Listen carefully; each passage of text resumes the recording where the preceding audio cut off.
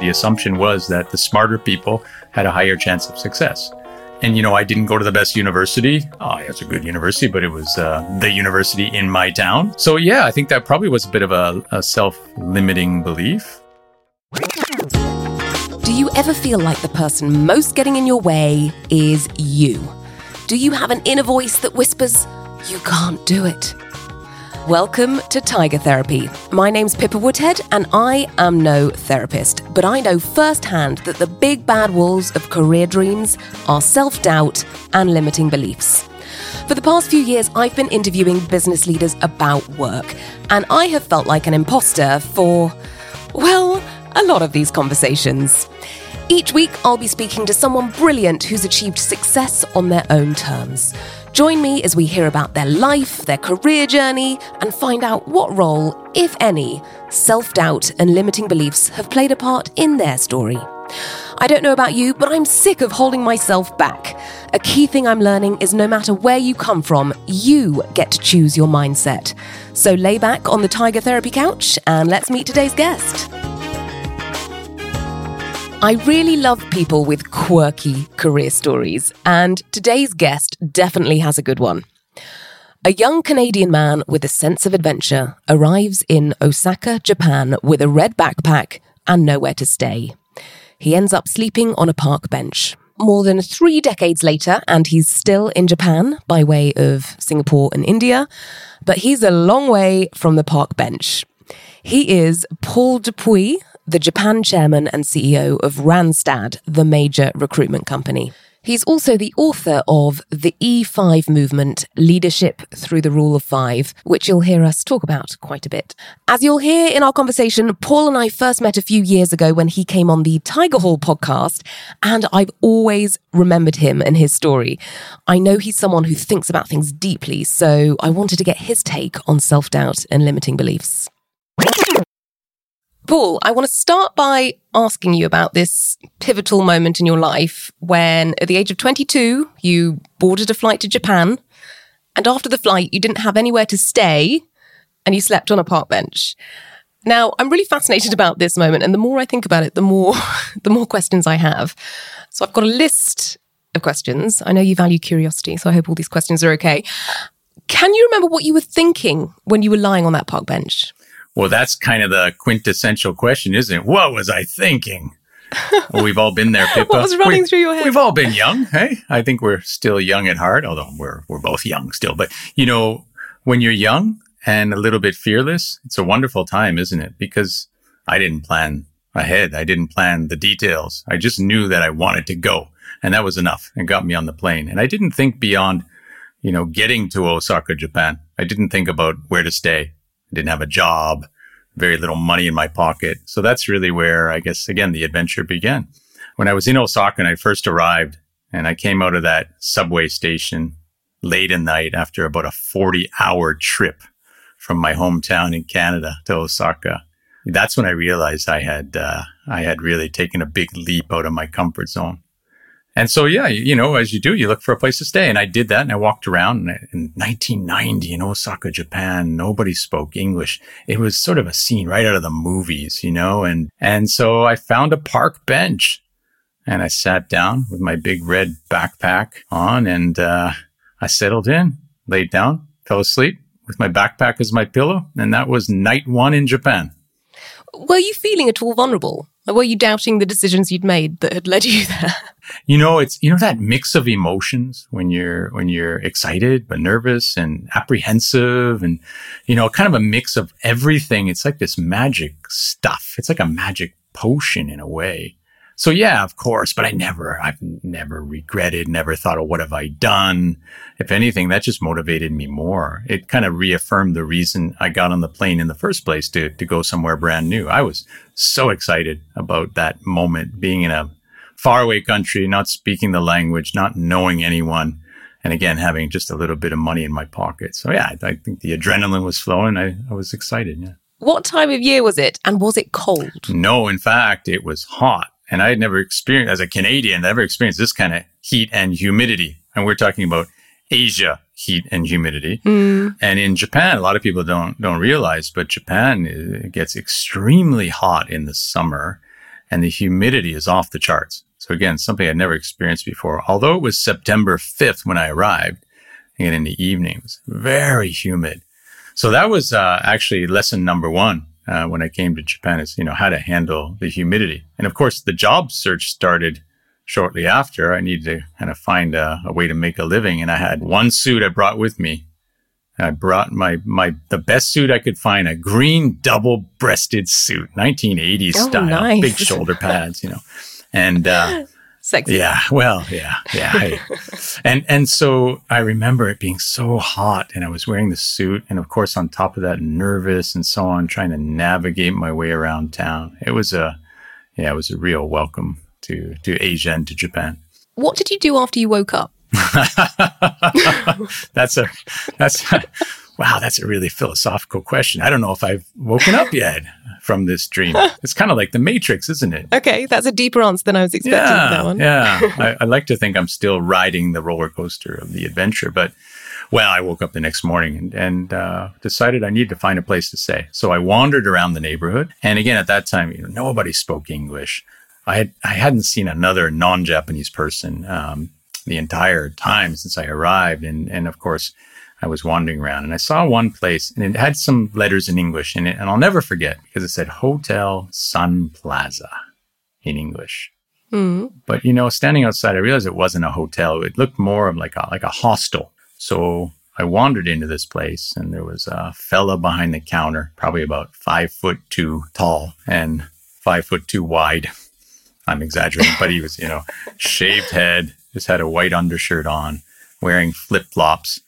And we probably were just as surprised at seeing each other because I don't think he had ever seen a Canadian young guy walk into his place, his establishment. So he spoke zero English. I spoke zero Japanese. He used a lot of gestures. And basically, I realized it was a place where I could just flop for a while. So he took me up to the room. In Japan, they have tatami mats. If you know the straw tatami mats, if you go to Japan. Yeah. So that's how they measure rooms, by size of tatami mat. And they're these rectangular mats. So you open the door and it was 3 tatami mats. That was the room. So literally I could stand in the middle and touch all the walls in the room. Shared washroom, shared shower. And it was, as it turned out, and I found out later, this was indeed a flop house for construction workers, day workers. So these day workers would stay there and they would earn cash. It still goes on today, by the way, in Japan. So I was really deep in the kind of heart of, let's say, blue collar Japan, as I came to discover. It was a very interesting part of Osaka. So interesting. Yeah, this guy wasn't expecting to find a 22-year-old Canadian who looked like he just slept on a park bench. Yeah, with a big smile too. Yeah, a lot of gestures to get by. But it was wonderful, wonderful memories. And when I think back on it now, so lucky, I think, in a way that I landed there. And when I tell friends in Japan this story, they're always so surprised because this neighborhood in Osaka doesn't have the best reputation. It's kind of even considered by Japanese standards a slum. But that's where I had my beginning, and I cherish the memory there. Well, I mean, I love this story, and I really admire the fearlessness and the sense of adventure. And as you know, I did something not too dissimilar in my 20s, but for me, it was India. Mm-hmm. But, I'd arranged somewhere to stay, Paul. Yeah. Well, you and I have something in common on that regard. Having also landed in India, but I was much well taken care of, let's say, than when I landed in Osaka. But I know what you mean. Yes. But Pip, on that one, all the leaders I talked to and I've observed and I wrote about in my book as well, the exceptional leaders that have been around are just people who go on and do great things and make a positive impact on the world. These are the people that purposely seek out an opportunity to step out of their comfort zone. There's that common denominator amongst the game changers that I've been around during my journey. And you don't necessarily need to be a leader of people. It's about just taking that leap into the unknown and being motivated by it. And then, once you get the bug, you want to do it again and again. Indeed. I haven't stopped moving around since. Okay, so moving on from the park bench, you and I initially spoke about 3 years ago, and I've actually thought of you a few times since because we had discussed how your love of sports has informed your leadership style and taught you a lot about teamwork. And a few people I've spoken to since have drawn the same parallel, and I always think back to you. Unsurprisingly, you have some stories about sport in your book. I was just wondering, do you have a favourite story? Well, yeah, I've played a lot of sports growing up in Canada. Obviously, ice hockey. By the way, we call it hockey in Canada, but in this part of the world, it's important to distinguish. So there are a couple of kinds of hockey, as I discovered, especially in India. And then I played American football, baseball, and karate. That's really why I came to Japan, was to do karate. There is one story about karate that sticks with me, and it's quite inspiring. And again, I tell it in detail in the book, but I'll just give a brief synopsis. And I learned a really valuable lesson about where we should focus when we're trying to be better, when we're trying to better ourselves. So I was practicing in the dojo, in this deep Osaka dojo, and preparing for the Japan National Karate Tournament. It was 1995. And I was just doing a combination as you do. So, left punch, left kick, left punch, left kick. Just kept doing the same combination over and over again. And my teacher, or the sensei, as they call him, started coming towards me. And in Japan, there's an old adage about leadership, and sensei, no news is good news. So if the sensei doesn't say anything to you, then you're doing it right. But if the sensei comes over to speak to you, then you know you're doing something wrong and you need to make a change. So he was inching towards me, and I kept doing my combination 8 times, 9 times, 10 times. And then he came over and he said, stop. And he asked me, he said, which leg is your stronger leg? And I said, my right leg. And he looked at me and said, so why are you practicing your left leg? And then he walked away. And I had this hallelujah moment. And it's a lesson that stays with me even today. And I give this message to my teams, wherever I am. Let's focus on our strengths. We all have some sort of natural brilliance. Every single person on this planet has a natural brilliance, something we're just naturally good at, and we love to do it. Focus on that. Focus on being the best in the world at that particular thing, whatever it is. And again, it's not just about business. It can be, anything, a hobby that you have, whatever it is you love to do and you're pretty good at it and it feels good. Then focus on that and be the absolute best in the world. So I switched legs and I focused on my stronger leg, my right leg. Fast forward a couple weeks, Japan Nationals. I got to the final match.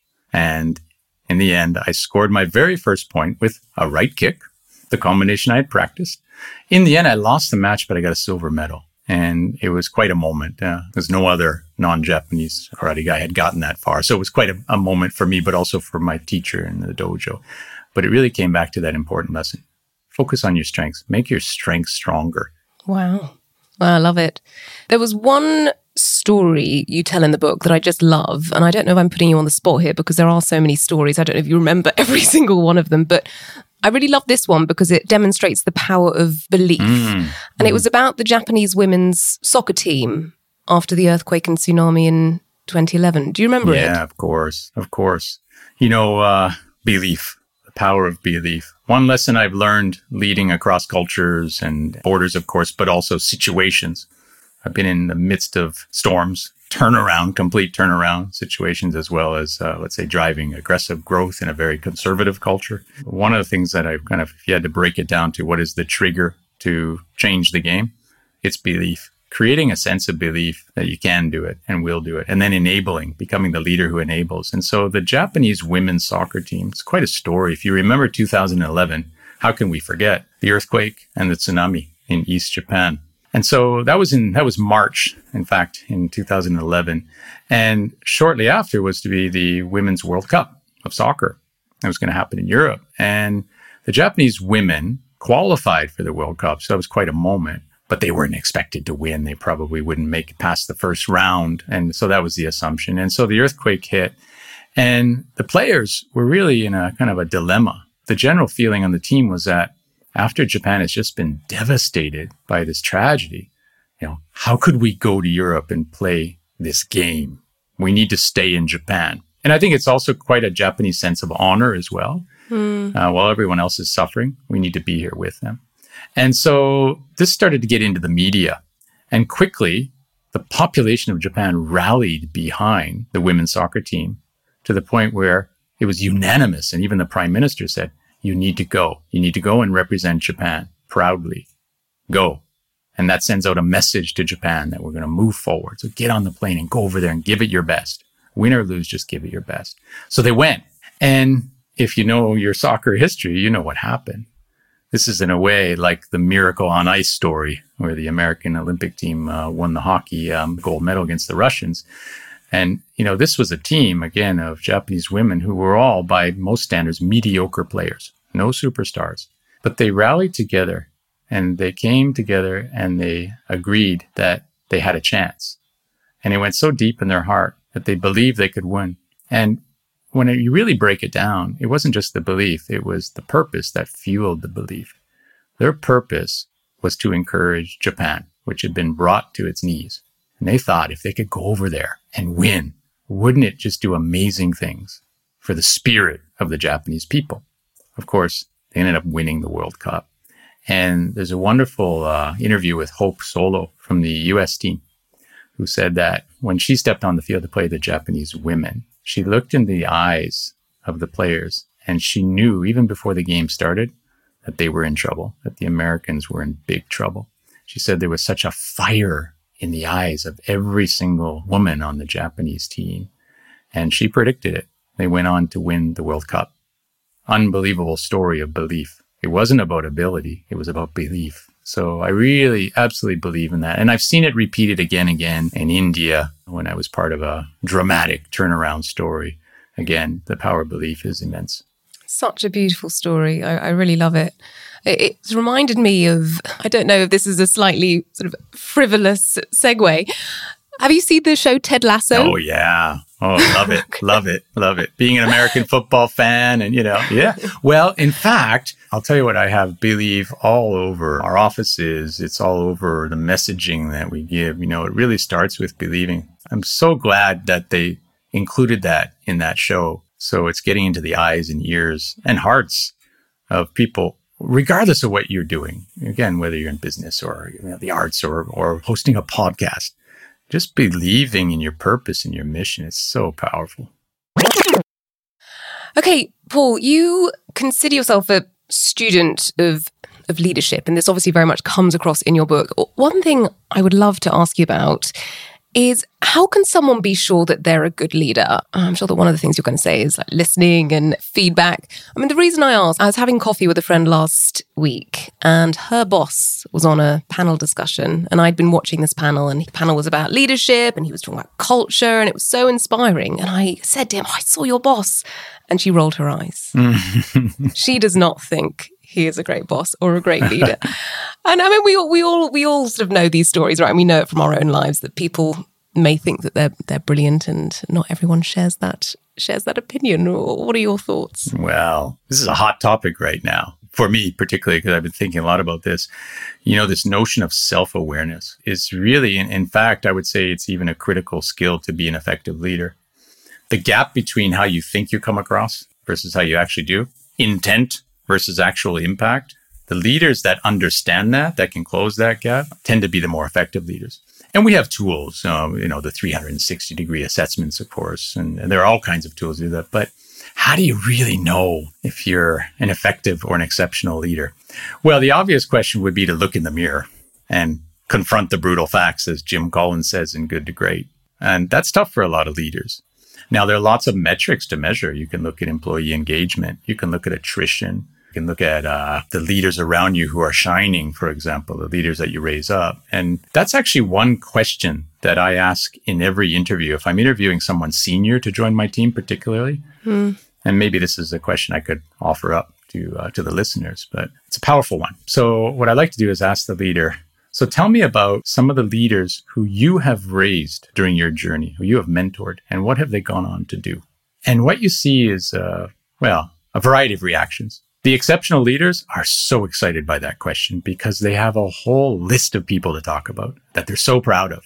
And you can see it in the body language, and they'll talk about Pippa, who I worked with 10 years ago, who's gone on to this amazing role, and she's incredible, and so on. And they'll tell stories. And then I'll, of course, ask the follow-up question, are you still in touch with these people? And if the answer is yes, then you know that this leader has something special. He or she has raised up leaders, enabled leaders to shine and go on to be the best versions of themselves. And this leader stays in touch, is engaged, and cares. You get the other reaction where leaders can't think of others who they've raised up. They're struggling to think of people. They often refer to people on their team currently. But I'm really interested in those they've worked with on their journey. in the past and where they've gone on to. So that to me is a really good pulse check to identify whether someone has the qualities of an effective leader. Yeah. There's so many more, Pip. I mean, and I learned these lessons in India. Does the leader listen more than he or she speaks? That's a simple barometer. The great leaders are the ones who listen first. That's a really good one. So obviously, I've been thinking a lot about self-doubt with this podcast. And one thing that's really important, as you say, to good leadership is self-awareness. And I'm realizing more and more that self-awareness is actually really important when you're thinking about self-doubt, because some self-doubt can actually be quite useful. It makes you question yourself, critique yourself in a way that's really valuable and productive, right? Yeah. Oh, absolutely. We hear this word was really popular for a while, this phrase, imposter syndrome. I mean, the simple way to put that is what you just said, self-doubt. Do I really belong here? Yeah. Yeah. Well, and if you're sitting in the seat, you belong there. Go for it. Let's face it. Life has something has led you to this place in this space. So go for it. But, I'm a big believer in choices, as I said earlier. We all have an ability to control the controllables. So, for example, we have voices, that self-talk that we all have. There's a little voice on this shoulder that says, you can do it. You got this. You're on it. You belong here. Then there's this other voice over here that says, oh, what if that happens? Oh, no, it might not work. And all the doom and gloom scenarios, right? So when we wake up every day, we have a choice. I'm going to listen to this voice or this voice. When you make a conscious decision to brush this voice off and only listen to this one, that's when I think it opens up amazing opportunities for all of us. Now, we got to sometimes confront the brutal facts, as I said earlier, look in the mirror. It's okay to identify your weaknesses and where you're struggling and so on. But I absolutely believe that, we should listen to the positive voice and also surround ourselves with people who encourage us and support us, but are not afraid to give us honest feedback. Okay, Paul, I had asked you to think of some limiting beliefs or doubts you've experienced along the way, and you've kindly sent me 3 that we can discuss. Yeah. So the first one is in regard to your book. Can you tell us about this? Yeah, sure. And you only asked me for 3. I could have given you 30, but next time, limiting beliefs along the way. So the first one. Okay. So this is something that I stumbled upon. I'll call it the default reaction or the reflex. So I was visiting Japan on a holiday from India at Christmas, and I met with a friend who's quite a famous author. His name's Ken Honda here in Japan, best-selling author. He's an amazing guy. And we were having dinner, and I was talking about the whole India journey and the experience and the challenges, but also the progress and so on. And he stopped me in mid-sentence and he said, Paul, you have to write a book. And my first reaction was, default, Ken, I'm not an author. Well, fast forward a year later, I wrote the book, but it wasn't obviously that easy. It was more about, first of all, getting over that default reaction that I'm not an author. Well, are we all card-carrying certified anything? I mean, at the end of the day, you can be anything you want to be, right? And so I realized that I needed to follow my own advice and listen to the voice on my shoulder. So he said I should write a book. I went back to India. And then coincidentally, someone else I trust and admire said, hey, Paul, you know what? You surely should write a book. And I was off to London Business School on a training program, which was actually transformational leadership, very appropriate considering where I was in India leading this rocky ship. And my coach that they assigned to me said, hey, Paul, you should write a book. So I went from saying, I'm not an author to, maybe I should write a book, to the third time, I'm going to write a book. And so I wrote a book. How long did it take? It took me 9 months, and that's the joke now. People say, having a baby. I can't claim to say it's more difficult or anywhere near, but it was quite a process. The book is like a baby, and I wrote it actually because I was, so engaged and involved in this intense experience to turn around our operation in India. I set aside 2 hours every Saturday morning. This is also a lesson I learned back in the karate dojo. It's about discipline. It's about healthy cadence. If you really want to do something, achieve something, let's say even achieve mastery in anything, you really need to spend the time and block the time and be selfish. And so I did that every Saturday morning from 8 until 10 in the morning. I went out on my balcony in Bangalore And I have fond memories of sitting there with my laptop and a cup of coffee and some dark chocolate, because apparently that's good for your creativity, right? Nice. And I was listening to the horns in the background in Bangor. I used to call it the Bangor Symphony Orchestra. That's what I was going to say. That's not going to be a peaceful place to write a book on your balcony in India. But I loved it. You've been to India. When you live in India for a while, you come to like it. I quite liked it. So I started on this book, but writing a book is not an easy venture. You don't just sit down and write a book. So I went through a lot of iterations, approaches, and in the end, I did what we're doing now. I recorded myself talking about leadership, telling stories from the karate dojo to the Japanese women's soccer team to my experience as an Army cadet in Canada. And I recorded voice memos, and then I went back and listened to them and started to write the book. And it took me 9 months. A random little thing that might amuse you. I actually started listening to the audiobook this weekend. I have this thing. I love listening to audiobooks narrated by the author. I really want to hear it in the person's voice. And right before listening to yours, I was listening to Green Lights by Matthew McConaughey. Oh, wow. And I thought I'd clicked on the wrong one. I thought I was back on Matthew again, but it was you. All right. Yeah. After a few more seconds, I realized the southern drawl wasn't quite there. I got the northern version, eh? That's interesting because here's a side story. Back to the reflex. So I wrote the book, released it around the world. It was well received, which was quite encouraging. It's one thing to write the book; it's another thing for actually, for people to read it. And thank you so much for taking the time to listen to the audiobook. But how the audiobook came to life, the middle of COVID, the worst time of COVID, if you recall, in India with the Delta variant that hit India so hard. And we were in total lockdown. But someone said to me, again, someone I admired, said, you really should prepare an audiobook because apparently audiobooks are growing in popularity. And according to Amazon, almost 30% of books sold are now audiobooks. And I had never listened to an audiobook before, but I understood the genre was growing. So the first thing I did, reflex, I went on to Google, and I looked for a narrator to narrate my book, default reflex. And then another person said to me, no, Paul, this is your book. It's written in your voice. It's a conversation with the reader. You have to record it. And my first reaction was, I'm not a narrator. Someone else encouraged me. And then I had a laugh and I said, I did it again. So long story short, we hunted down a studio, even in the midst of lockdown in Bangor, that would allow us to do this. They had never done an audiobook before. It was a music studio. And it so happened it was literally a 2-minute walk from my apartment in Bangor.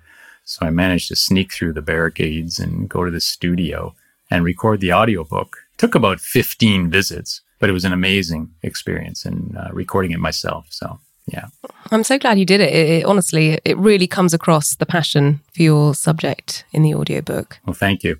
So, this is slightly taking us away from our 3 things, but just as you mentioned, India, it was a rocky ship, and you just mentioned Delta. Could you tell us a little bit about that time? Yeah, it was, I would say in my career and even I'd say personally and professionally, probably one of the toughest times in my life for a whole bunch of reasons. But first of all, as the captain of a ship, as a CEO, one of the things that we need to do is make sure the ship is on course. But the other thing that I realized and through this tragedy, that the role of a leader is to make the team feel safe. And it's tough to do that when you're literally locked down at home, separated from the team. We had, colleagues across all of India, 75 offices, several thousand people with their families, and not being able to really, go out and support and help when people needed help. So that was tough. And it was reminded me of the importance of not only leading the ship forward and achieving results and goals, but even more importantly, keeping the ship steady and keeping your people on the ship safe. And that's where I kind of, I had a realization about this thing called IQ and EQ. We've heard a lot about those two. Intelligence quotient as a key kind of characteristic of the effective leader combined with EQ, emotional quotient, the ability to connect. But I discovered a third one, which I think is equally, if not more important, and especially true during challenging times or tough times like we had in India. And that's the compassion quotient. I call it compassion quotient because it's a step above empathy. When I had calls with colleagues who were struggling with COVID, we had, sadly, tragically, we had colleagues passing away from COVID, their family members passing away. And I felt so helpless. And I thought, having the call and expressing my, condolences just wasn't enough. We had to do something about it. And so that's where I really kind of learned the power of compassion. And we rallied together virtually with our leadership team and brainstormed on how we could help. And the key issue in India was the lack of oxygen. The hospitals ran out of oxygen across the country. So we thought, how can we help? What can we do rather than just feel? What can we do? How can we roll up our sleeves and help people who are in need? And so we thought, well, we're a Dutch company. There's another famous Dutch company that makes something called oxygen concentrators for the homes, for people who need oxygen at home. They're portable machines. The company's Philips. So we got on a call quickly with the global CEO of Philips. One thing led to another, and we managed to source 150 of these machines all over the world, bring them over, fly them over. And then, of course, the issue in India is to bring things into the country. You have customs and you have all of the there. So we met the commissioner of customs and explained the story, appealed to his heart, and he expedited this equipment in. Our team then came out and ensured that it was delivered directly to homes across the country of people who were literally suffocating, and we saved lives. And that was a real important lesson for me. What is leadership? This is nowhere in the playbook. I mean, none of us have come up learning how to rescue people whose lives are in danger. When we're talking about business leadership, it's never been about that. But it really, for me, is a very important lesson that I'll take with me forever. That first, make sure the ship is steady and that people feel safe physically. And now in our current world, let's say post-corona, hopefully, but they're also feeling safe mentally. Gosh, I mean, what an awful time! But I'm so glad that you were able to get some oxygen machines into the country. Gosh, okay, so you just got ahead of me a little bit there, mentioning IQ and EQ, because your third thing that we're going to discuss is the importance of IQ and EQ in a career path. Can you tell us about this? Yeah. So this is interesting. If you look at the evolution of how we would measure performance, but also the indicator of potential high performance. Way back in the 60s, it was IQ. We gave colleagues, employees IQ tests, and we would rank them based on their intelligence. I'm glad I didn't come up in that generation because I don't know how I would have done, frankly. So, and this is academic, pure academic intelligence. So a high IQ score was therefore an indicator of a high potential or potentially high performer, right? Therefore, people with high IQs during that generation typically became leaders of people. Then over time, we discovered, especially in the 70s, through the whole, a bit connected to the disco generation and mood rings and all that, biorhythm, all that stuff, that, actually, you got to be able to feel, you got to be able to connect with people. And that's where the EQ was born, the idea of the emotional quotient, being able to connect with people, not just the mind, but also the heart. And so that's a tough one to measure, by the way. When you're, let's say, evaluating, assessing people or trying to look at performance. I mean, how do you really measure that one? But that became kind of the norm. And so it was about IQ and EQ. As I said earlier, I think that that's not enough. There are people who are very intelligent, who connect well with people. But I feel like a lot of leaders are missing out on that critical third one, which is empathy squared. And that is compassion. Really the ability not only to feel, but to do something about it. And that, that could be someone on your team who's struggling. We've all been there. We've seen someone on our team who's struggling. And then after that meeting where you talk to that person, you encourage that person, then, when the meeting ends, is that the end or is that just the beginning for you as a leader? Where you're starting to come up with action. And this is action that no one asked you to do. You come up with yourself and you leverage your resources. So in my case, I spent a lot of time talking with our talent management team to say, how can we encourage and support colleagues who are struggling that need development, and so on. So, I think that compassion quotient is so important. And it hasn't come into the normal, let's say, vocabulary when we look at leadership, but I think we're going to hear it more and more moving forward. Maybe that's your next book. Maybe.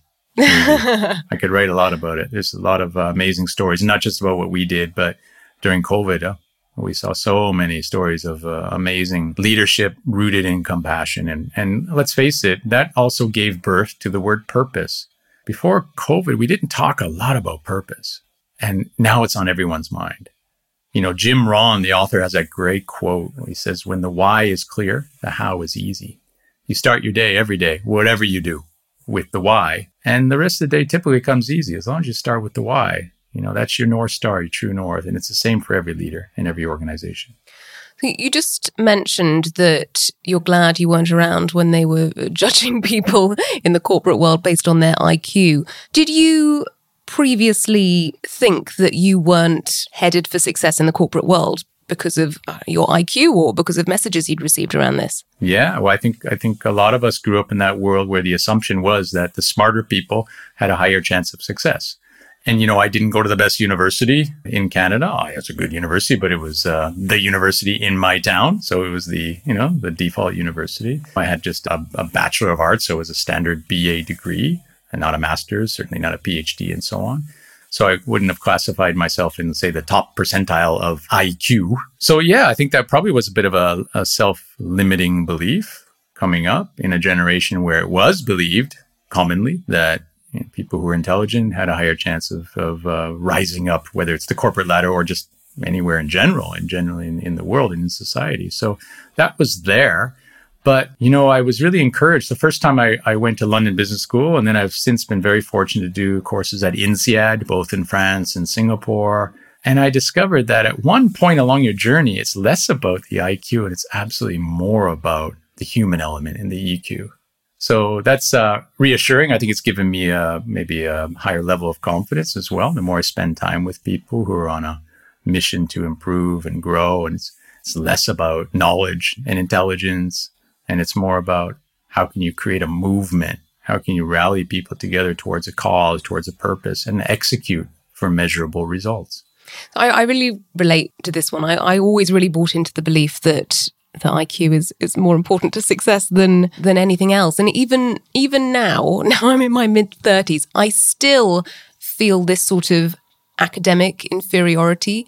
Well, I'm British, right? It's specific to anyone. If I found out they went to Oxford or Cambridge, I immediately feel myself shrink. Oh, I'm too stupid to have a conversation with this person. And actually, that's particularly silly because one of my ex-boyfriends went to Cambridge, and I certainly didn't feel inferior to him then. So I should have got past that, but I haven't.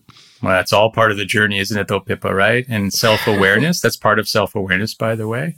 No, yeah, again, I go back to what I said earlier. I think if you talk about, I get asked this question a lot, what are the critical characteristics of the effective leader? I don't put intelligence anywhere in there. I would not put it on my top 5 list, that's for sure. Good to have. You have to have a certain level of intelligence, but do people really follow someone with passion and belief because the person is intelligent? What is your top 5? Oh, absolutely what I said earlier. The leader as enabler. The leader who wakes up every morning, ready, committed to take action to enable everyone around him or her to shine, to be the best version of themselves. That's one. Leader as enabler. I would even want to stop there, honestly. I mean, if you wake up every day ready to enable those around you to shine, you're going to be an exceptional leader, because just imagine everyone around you is being the best version of themselves, and they're shining and they feel supported and they feel safe. Then you'll achieve whatever goals you're aiming for. Okay, Paul, thank you so much for your time today. I've asked you 1,000 questions, I think. To wrap up, I'm asking everyone the same question. If they can suggest someone we reach out to try and get on this podcast, either someone who has no self-limiting beliefs, you think, and we'll find out, or someone who you think has a really interesting perspective. I've got 2 people, Pippa, and I would really like to see these 2 fellas. They're both mentors of mine. One is Marshall Goldsmith, who was an apprentice of Peter Drucker. You may know him, Pippa. He's quite of course, well-known leadership guru and a coach, and he's on the Forbes Hall of Fame as an amazing leadership coach. He's also my coach and my good friend. So Marshall is one person that would be amazing on your podcast. And the other one is someone I mentioned earlier in our chat, is a fellow named Ken Honda, who's also an incredible guy, my good friend and incredible author, very famous in Japan, just such a good-hearted man. He's focusing his message, his purpose now on the word in Japanese, arigato. Arigato means thank you, the power of thank you. A lot of people talk about gratitude, but he's taking it one step forward. He's saying, thank you, whatever it is in your language. The power of expressing thanks verbally, and not only saying it, but feeling it. And he even has an interesting concept that money has emotion. That we should say thank you to money when it enters our pocket and when it leaves our pocket. Really interesting guy. Yeah. So Ken Honda here in Japan, and Marshall, who's off in Tennessee and always traveling the world. But I would love to have those two guys on your show. I would absolutely love to speak to both of them. I'm going to be hitting you up for a connection straight after this. We'll reach out. Okay, Paul, thank you so much. It's been absolutely brilliant speaking to you. Thank you. Thank you so much for listening to this episode of Tiger Therapy. You made it to the end, which makes me so happy. I really hope you got something from this conversation. It would mean so much to me if you could subscribe to Tiger Therapy on whichever podcast platform you're listening on. The more subscribers we get, the more people will find us, and then the bigger and better guests we'll be able to have on. A big thank you to everyone who made this episode possible, including our brilliant guest and, of course, the team at Tiger Hall.